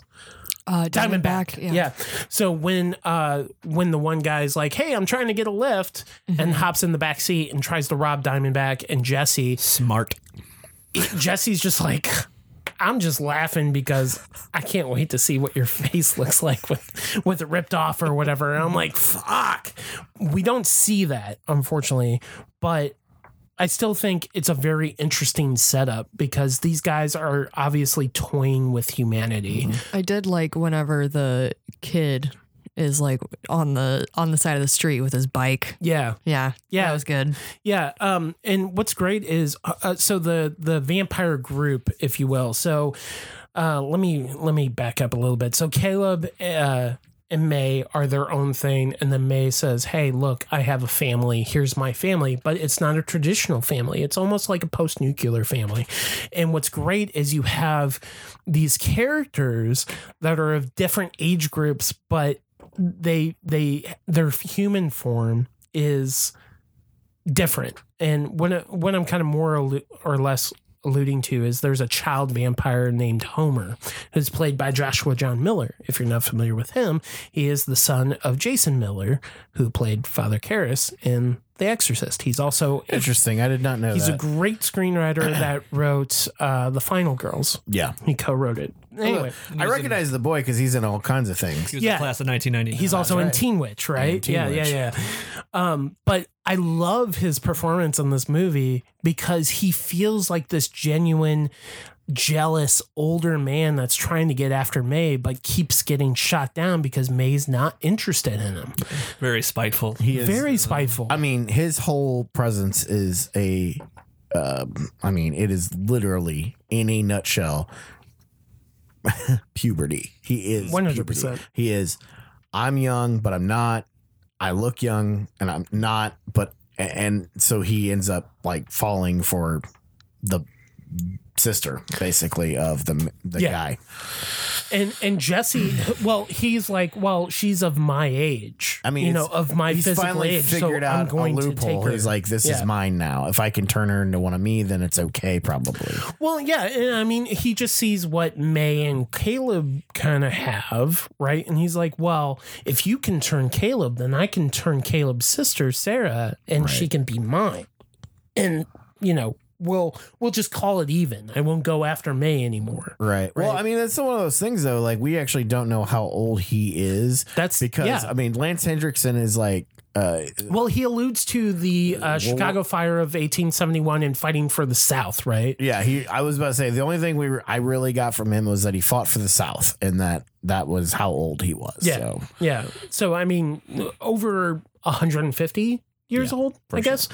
But, yeah, and that's what I love, like the dynamic between them all as a family unit and as their own. Like Jesse and Diamondback feel like old souls, right? But there's a feministic edge to Diamondback that I really fucking dig, that she's not going to take any bullshit. And especially with those robbers, even though the guy does stick the muzzle of the gun like down her shirt or whatever, she's in complete control. And that's, even though it's like a snippet, it's maybe, I don't know, a 40-second to 2-minute scene. I think what you like is that she knows that she's stronger than them. Right. And she's like, all right, if I'm going to let you fall into my trap. It's like the whole spider thing, right?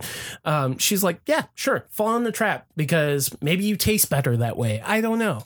But I love... Like in Jennifer's Body, I need you scared. Right.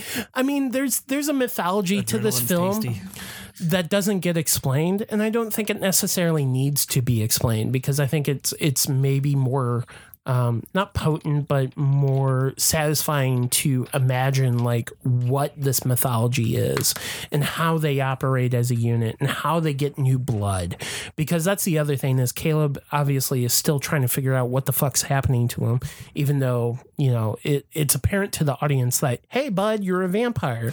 Well, I mean, that's the big takeaway from the film as a whole is that they never say the word vampire. There's Right. no mention of it. They don't even act like that's a thing. It's some kind of disease that makes like elongates their life, and yet they still have every single night they have to feed on a human, and it's, I mean, I don't know. They never bring it up. So is this in a world where vampires don't exist? Is this like, you know, are they literally just like taking us out into a different type of parallel universe where there are no vampires? Look, the universe building is kind of hard to say anyway, because you do see the aliens on the marquee, and you have three But I mean, actors that are obviously in that movie. no one mentions vampire in the movie, so we're supposed to assume that this is a thing that doesn't exist. There's no name for Right. it. And the only thing, like, I mean, silver isn't brought into play. It's just the sun, right? They have to stay out of the it's No sun. a stick through the heart, Nope. nothing. Just stay away from the sun or you'll blow up. Yeah, so you don't get the typical vampire archetypes with it. But I mean, I really do dig this movie because of how different it feels versus The Lost Boys, which is more told from a teenage angle. Right. Yeah. You know, you have the sexy boy vampires, and it's like, oh, those are the teen beat idols. And then you have somebody who's getting introduced into that vampire, I don't want to say religion, but that vampire dynamic, Cult. right? Yeah, cult. It's Essentially. something different versus Near Dark, where it's more survival oriented. Right. So there's safety numbers. There's he first not only has to learn what are the rules, you know, figuring out like Right. how to live as this person. And then it's like it reminds me a lot of the Outsiders or like that kind of a vibe, because it's like a small group of just people trying to figure out how to not only survive in their existence, like in the world, but like how to survive together. And I think their dynamic of figuring out, does he fit? Does he not fit in? Is he willing to kill somebody to become part of us fully or not? Yeah, and, is he willing to and sacrifice really what it his comes down past? to is him being, is he in love with the girl he just met who basically sucked his blood? Are you in love enough with this female to spend the rest of your life, eternity with this human? And he is given the opportunity to not do that, go back to his family and live his normal life, and he chooses that. Yeah. And that's what it comes down to, is like this man was giving eternity and he said no. No. I don't think it had to do with his feelings for her. I think it had to do with his connection to his humanity. Yeah, and to his family. And that's really what it was. But I'm saying, like, if he would have felt something for this girl, if there was more, if she was more important to him, like that was the idea, was like, oh, well, now that she's attached to him, he's going to want to be part of this group. But like, you're all right, but I don't know about this. I need you to go out and kill somebody tonight and eat them, Yeah, no. or else we can't be together. Yeah. Are you going to do it? I'm going to go home. I'm going to hang out with my old pa. Yeah, that's what I thought. Pizza? Here's Can I my win a wood crazy with ass you? dad and my batshit crazy stepbrother. Yeah. And that's, I mean, Now let's go eat people. so if you want to ask me what I thought about this movie, I Right. thought it was tight. I thought it was great because it was just this small cast in this desert scene. There's really not much to it except for like the saloon scene that like is Which crazy so, cool. so Too long. let's talk. Oh, really? I mean, there's like 3 songs. I get it. I'm telling you, she did not like this movie. Really? I did not like this movie. I felt like it fell really fucking flat. Wow. Honestly, it was just like watching, like Roger said, like watching a Western movie with some action, and it was like, okay, cool.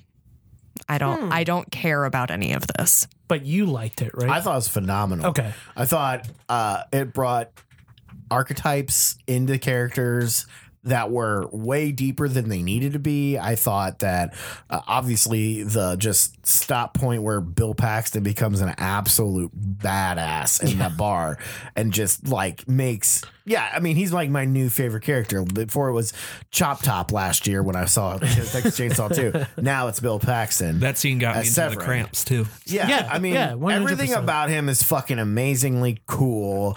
And yes, yeah, man, he's Well, who you Rin, want to be what- for Halloween. I mean, did you ever see Patrick's costume? was he him for Halloween? Yeah. It was pretty spot on. It was pretty damn. good. Like what didn't strike your fancy on the movie other than, was it just because like it felt too much like a Western, or were there characters that you didn't really care for? I was overall just like not really feeling a spark with it. Okay.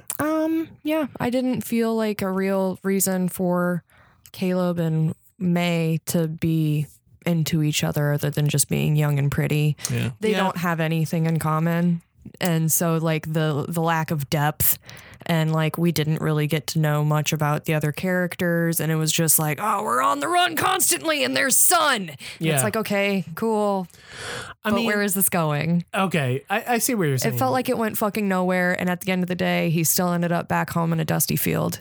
Yeah, I mean, it's more of a character getting into the day of the life of somebody completely, or a unit that's completely opposite from his I mean, family unit. it's right? super. Yeah, like you said, it's a day in the life. That's all it is. That's all it there's, is. There's no real plot. There's no real plot. It's just this person is now thrown in this situation for one day, and how is he going to come out of it? Okay, cool. And then what happens to these people? Okay, cool. There really is no plot. It is, except for him becoming a vampire and then unbecoming a vampire, Yeah. and then the revenge factor. Right? I mean, what I do like about the film, even though like, and maybe you guys correct me if I'm wrong, because I think this is a solid discussion to have, is that does May bite him and turn him out of reluctance? Because she's like, oh, well, this is what young people do. They make out, but because I'm a vampire, I also have this urgency or this desire to like, well, I like him, so I need to keep him with me. Because I think but she runs away automatically. she does run away. And I think it's the struggle with the character, not necessarily with the storytelling, but with the character, how she's like, I want to behave this way, but I also need to behave this way because I'm completely different from humans. I'm completely different from people. I think she liked him enough to not want him to die, but she was really hungry. Right. And that's the other thing. It's like, to me, when she turns him, it feels very spontaneous and maybe accidental. Kind of like sometimes having intercourse with somebody you've just met. Right. If Because all of the blood sharing between them all felt very sexual. and I guess that's the thing that like feels like a one night stand. That's what it feels like. that lasted too long. Yeah, that lasted. I guess but instead then- of her getting pregnant, he becomes a vampire. But then she has to she her problem, understands that like, oh well fuck, now I have this responsibility because I turned him, that I need to help him. well, it is the woman's responsibility. You know, aren't they in Texas? Oh Shit. what just dropped? It was pretty heavy. But I mean, honestly, like, yeah, she feels a responsibility to like make sure he doesn't die. Like, hey, I just did this thing to you. You have to do this in order to survive. And by she's going to kind of like baby him and take him under her wing and say, hey, I'm going to feed and then you can feed off of me, which isn't really addressing the whole problem, right? She's kind of coaxing him along, and I feel like this thing like where she wants to be in this trial relationship with him, and it's just abnormal because she's like, oh, well, I have to keep you alive in order to do this. So here we go. And then But she's let's just see if like, we work out. This relationship is really draining me. And then also the fact that her own family isn't accepting him. He's not trying to be. I mean, what'd you bring home to dinner? Well, yeah. You know, For dinner? Hey, I think May is probably the most interesting character because she still doesn't. I don't think she's really made the decision on what side she wants to be on. Right. Does she want to be a Right. human? Is she longing for like, hey, I want to step out in the sun. I want to have a normal life. I don't want to be out on the run. I don't want, even though like this is the family that I've attached myself to, but it's the family I attached myself to because of something that happened. Remember, Homer turned her. And it was, that's the other thing that I love, this world building that is totally dependent on the viewer's imagination. Right. That's what I really dig about it. It doesn't give you a lot, as I said. But it does. It doesn't give you. It doesn't gives spell you enough to make you have assumptions. It doesn't. Yeah, it doesn't spell everything out, but it plants the seeds so you can try to fill in the gaps. Yeah. And that's what I really like about it. And I think that's why Eric Red's screenplay with Catherine Bigelow is pretty exceptional. And I think a lot of that is Eric Red coming through, because he is a very great screenwriter. Will I say his end products are great? I don't know, because Bad Moon's a kind of fun werewolf movie, but does it hit the mark? I don't. I struggle with that. I don't like that movie. Yeah, there's like great moments in it, but I think the storytelling and the screenwriting is pretty solid. And I want to say that this is probably one of Eric Red's best screenplays. His next best being The Hitcher, but I think The Hitcher mainly relies on Rutger Hauer's performance. I agree. Well, and I feel like this is very performance driven too. It's not.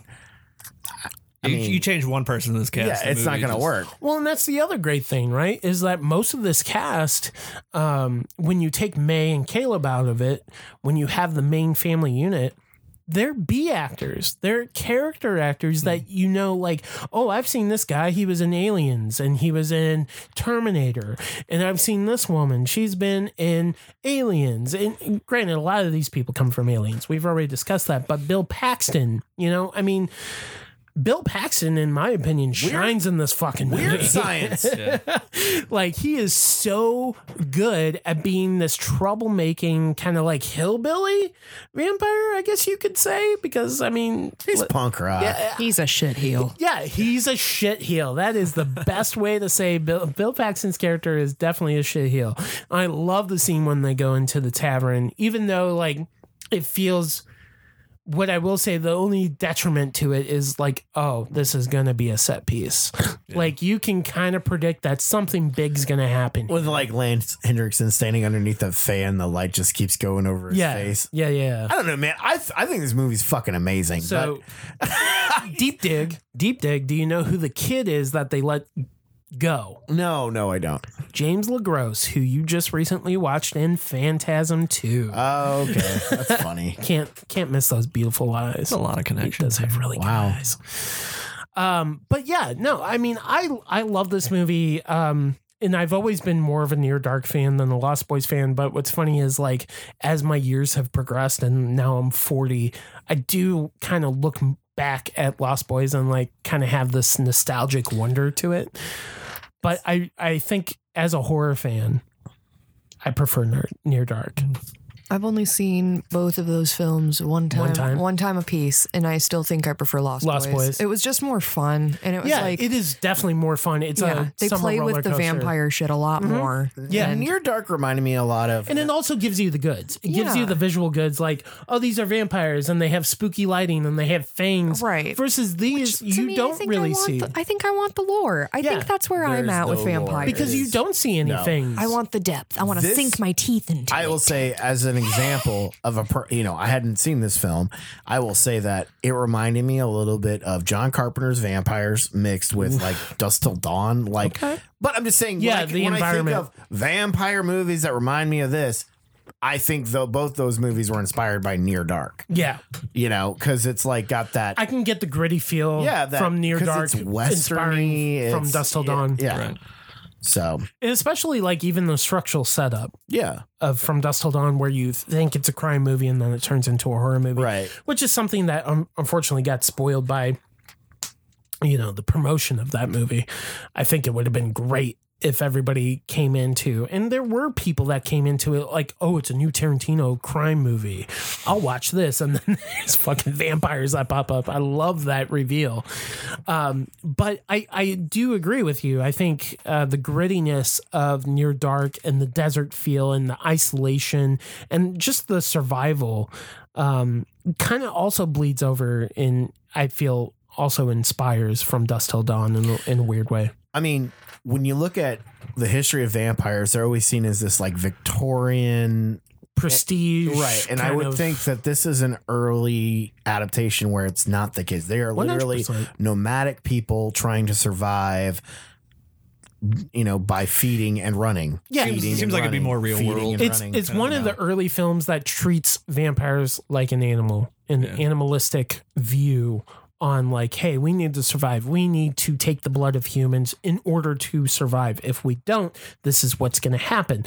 And I also love that, up to this point, I really don't know of a lot of vampire films that you got to see where there was a elongating view of the damage that the sun does to you. Yeah. Because like Fright Night, the sun rays hit you, you explode. And that does happen in this film as well.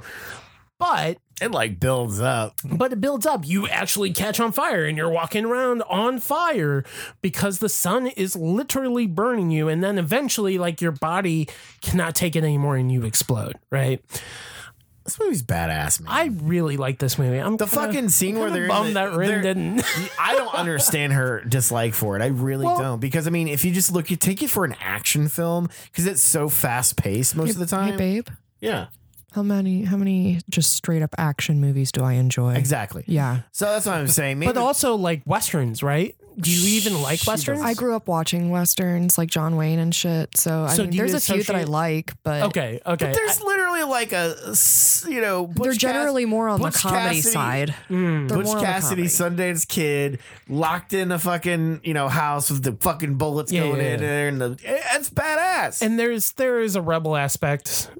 Not even just talking about the Confederate flag that shows up a couple of times, but there is a rebel outlawish aspect to this film that I really like too, just because, I'm a guy, I think by default, horror people that grew up with horror were outcasts, even though I was growing up with horror in the 90s, which was a little more acceptable, but as far as compare that to now, where you can connect to people on Instagram that have similar interests with horror.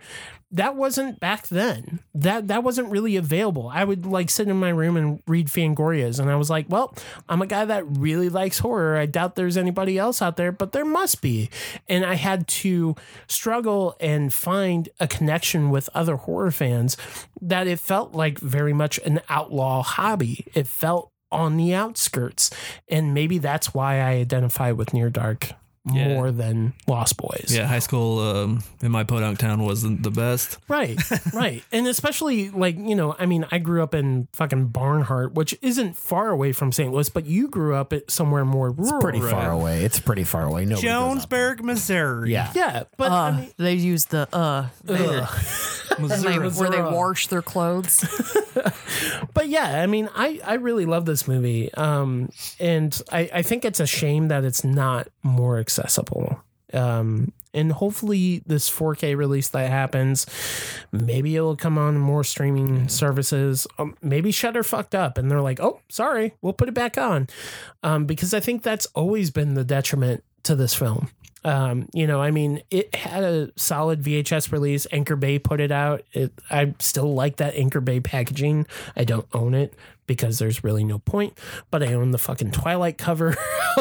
Yeah, I think they really shot themselves in the foot with that because they were trying to cash in with the whole Right. Twilight craze, but that really And what's funny is- alienated the people who would enjoy it Right, it's from the funny people because- that see the cover. It's like, oh, it's a Twilight movie, Near and Dark then they're is just gonna fucking the hate it. complete opposite of this vampiric romanticism that Right. was actually happening at that point in time. So I also found that funny too, but I was just happy to have it on Blu-ray. But now, there's fucking disc rot on my goddamn Blu-ray. My So I German can't- Blu-ray doesn't have. Damn Germans. It's that German engineering. Yep. Anyway, so Near Dark, recommend from 3 out of 4, right? Would you recommend anybody watch this or no? It wasn't for me, and that's fine.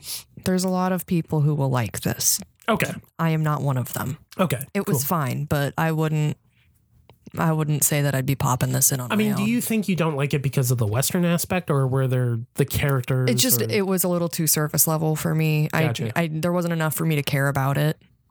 It was just a lot of It was like a brisking of what could have been a great story. Is that what you're It kind of was getting just at? about being like strong Yeah. and like aggressive. Okay. It's just like, ugh, I Okay. don't need Too many this. dicks on the dance floor is what she just said. And honestly, like maybe that is the other pitfall that I have with this movie is that Jeanette in Aliens is such a strong fucking She's character. so as- strong in as that. Vasquez that she's not really a strong character. I in this expected one. She's her to the be a lot mother. more.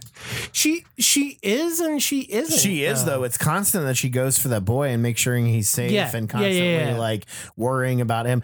Well, And even to the end. the assumed scenario with her in my mind was okay. So it was him and her, Lance Henriksen and her, and then she wanted a child. Yeah. and so she got the child she wanted. He wanted a girlfriend, and so he picked that girl.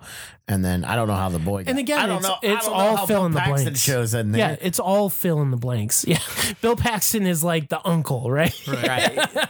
He's Lance Henriksen's shitty brother. He's the one that gets drunk Here's my too much. kid brother. But yeah, I am. I mean, I'm kind of surprised he didn't like it, but I I totally thought the people get it. who were in it did a good job. Yeah. There's nothing It's just not against for like you. no. It was like nothing in the storyline was going to really be there for me. Effects wise, solid. It was fine. Do you think it was maybe too vague with the characters? A little bit. Yeah, I wanted more depth. Gotcha. I really wanted to know more. I like connecting with what I'm watching. Like even just the Paranormal Activity bullshit that we've been watching. Mm-hmm. Like it's easy enough to connect with the people because you see them in like their their habitat, their normal life, their real interactions with one another, so you can like feel a connection. Right. Yeah. Yeah, because I could care less about the main characters. I'll be honest. The vampires were super interesting, but it was Yeah, I'm more interested in the family unit versus They were very one Caleb note. and He May. was a country bum who wanted to hook up Right. with this blondie, and this Right. blondie was like a cute gal who said, "Hey, handsome, Y'all should have just give fucked me a and ride parted home." ways. Right. Damn. That's really what should have happened. And I think maybe that's what annoys me. It's like you guys don't have any reason to be together. You're not like talking about like where you really want to go. It's more so just like when was the last time you saw the sun? That's a lesson for all you kids out there. But Ren, neck when was protection. the last time you saw the sun?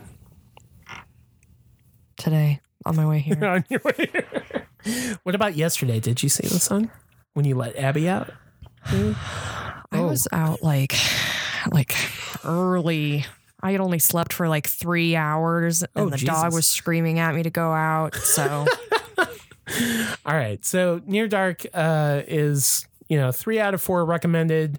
I would love to say, hey, pop it on Shudder right now, but yeah, unfortunately, it's not on Shudder unless they fix that. Is that Dino's fault? It could be.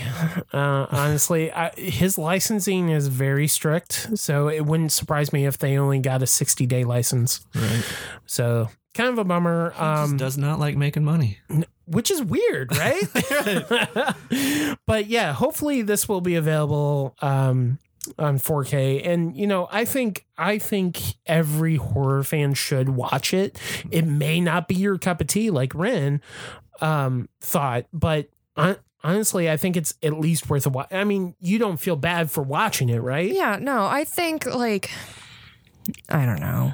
It's almost like if they were gonna go with all of the blood and I know it's a fucking vampire movie, but I think I just liked Dusk Till Dawn a lot more because that was like so much fun. Yeah, that's more of a roller coaster, Right. This is Yeah. not a fun movie. No, it No, was no, just no. like I feel like stressed out and like I don't care about these people and how they like really deal with each other. And I do think the weakest part is Caleb and May, for sure. Right, which they try to make that the central point. Right. Yeah. And I think that is what is problematic about the film. But overall, for me, like everything else just kind of like drowns that out. Yeah. For me. All right, Roger, where can people find you? I'm on Instagram at Roger Van Gool. I haven't been really active for the past couple of, what day is it now? Months. But I hope I'm changing that soon. So Good. Not gonna lie, Roger, in our intros earlier when you said your last name was Henderson, it threw me because in my mind, your last name is Van Gool. it is. Cool. Well, we're looking forward to your posts. Right. You can find me on Instagram as Rinstilgram, or you can find my Etsy's Instagram, which is Madam Maddox Makes. Get spooky wreaths or some shit. You can find me on Letterboxd, Instagram, and Facebook at NilesMaddox22. And you can find me on Letterboxd, Twitter, Instagram at Triefy, Triefy. You can find us as a collective at DTB Horror on Twitter, on Instagram at Destroy the Brain, all one word. You can also join our Discord, which is discord.destroythebrain.com. Find us on Facebook at facebook.com/destroythebrain, or our group for the podcast at facebook.com/groups/DTB horror. Again, DTB podcast. And our Late Night Grindhouse event is September 24th and 25th. So if you're in the St. Louis area on those dates, then you can see Shocker at the Marcus de Paris Cinema at 10 p.m. for $8 in a theater with people that love horror. And I'm very interested to see how Shocker plays with the crowd. I've never seen it. Me either. It's not one of my favorite. It's not one of my favorite Wes Craven films. He but had so much faith in that movie. He did, and I think it struggles with Universal Pictures saying, "Oh, this is going to be a new Freddy Krueger," because that was the chase back then. But I think it's an interesting movie. I'm very interested to see how the crowd likes it, and the soundtrack's fucking killer too.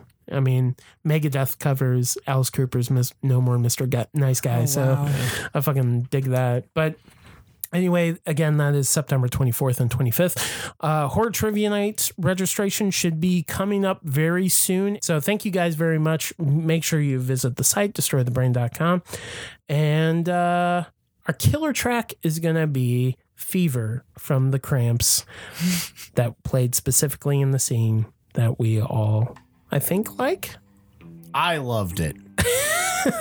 Did you at least like the scene, Rin? The one in the...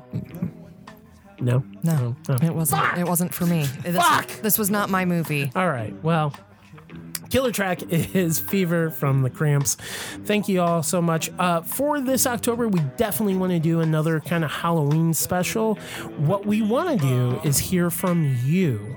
What is a scary story, an urban legend you've heard of? Let's start this early. Send us an email at podcast@destroythebrain.com. We're very interested. We're probably going to pick the best stories and read them aloud. And we might make it really spooky with music and shit. So we're very interested. We're basically going to, build a campfire, and light it and throw the dust on it and tell some scary stories for this Halloween's episode. If you haven't heard the Exorcist episode, please go back to last year and listen to the Exorcist episode. A lot of kudos to Patrick Courtcamp. I think it's a really great episode to listen to this coming up to October. And then next episode, we're going to cover James Wan's Malignant. I'm very excited because I watched this last night. I'm very excited to see what Rin and Niles think about this movie. Anyway, thank you guys very much, and we'll talk to you later. Bye. Bye.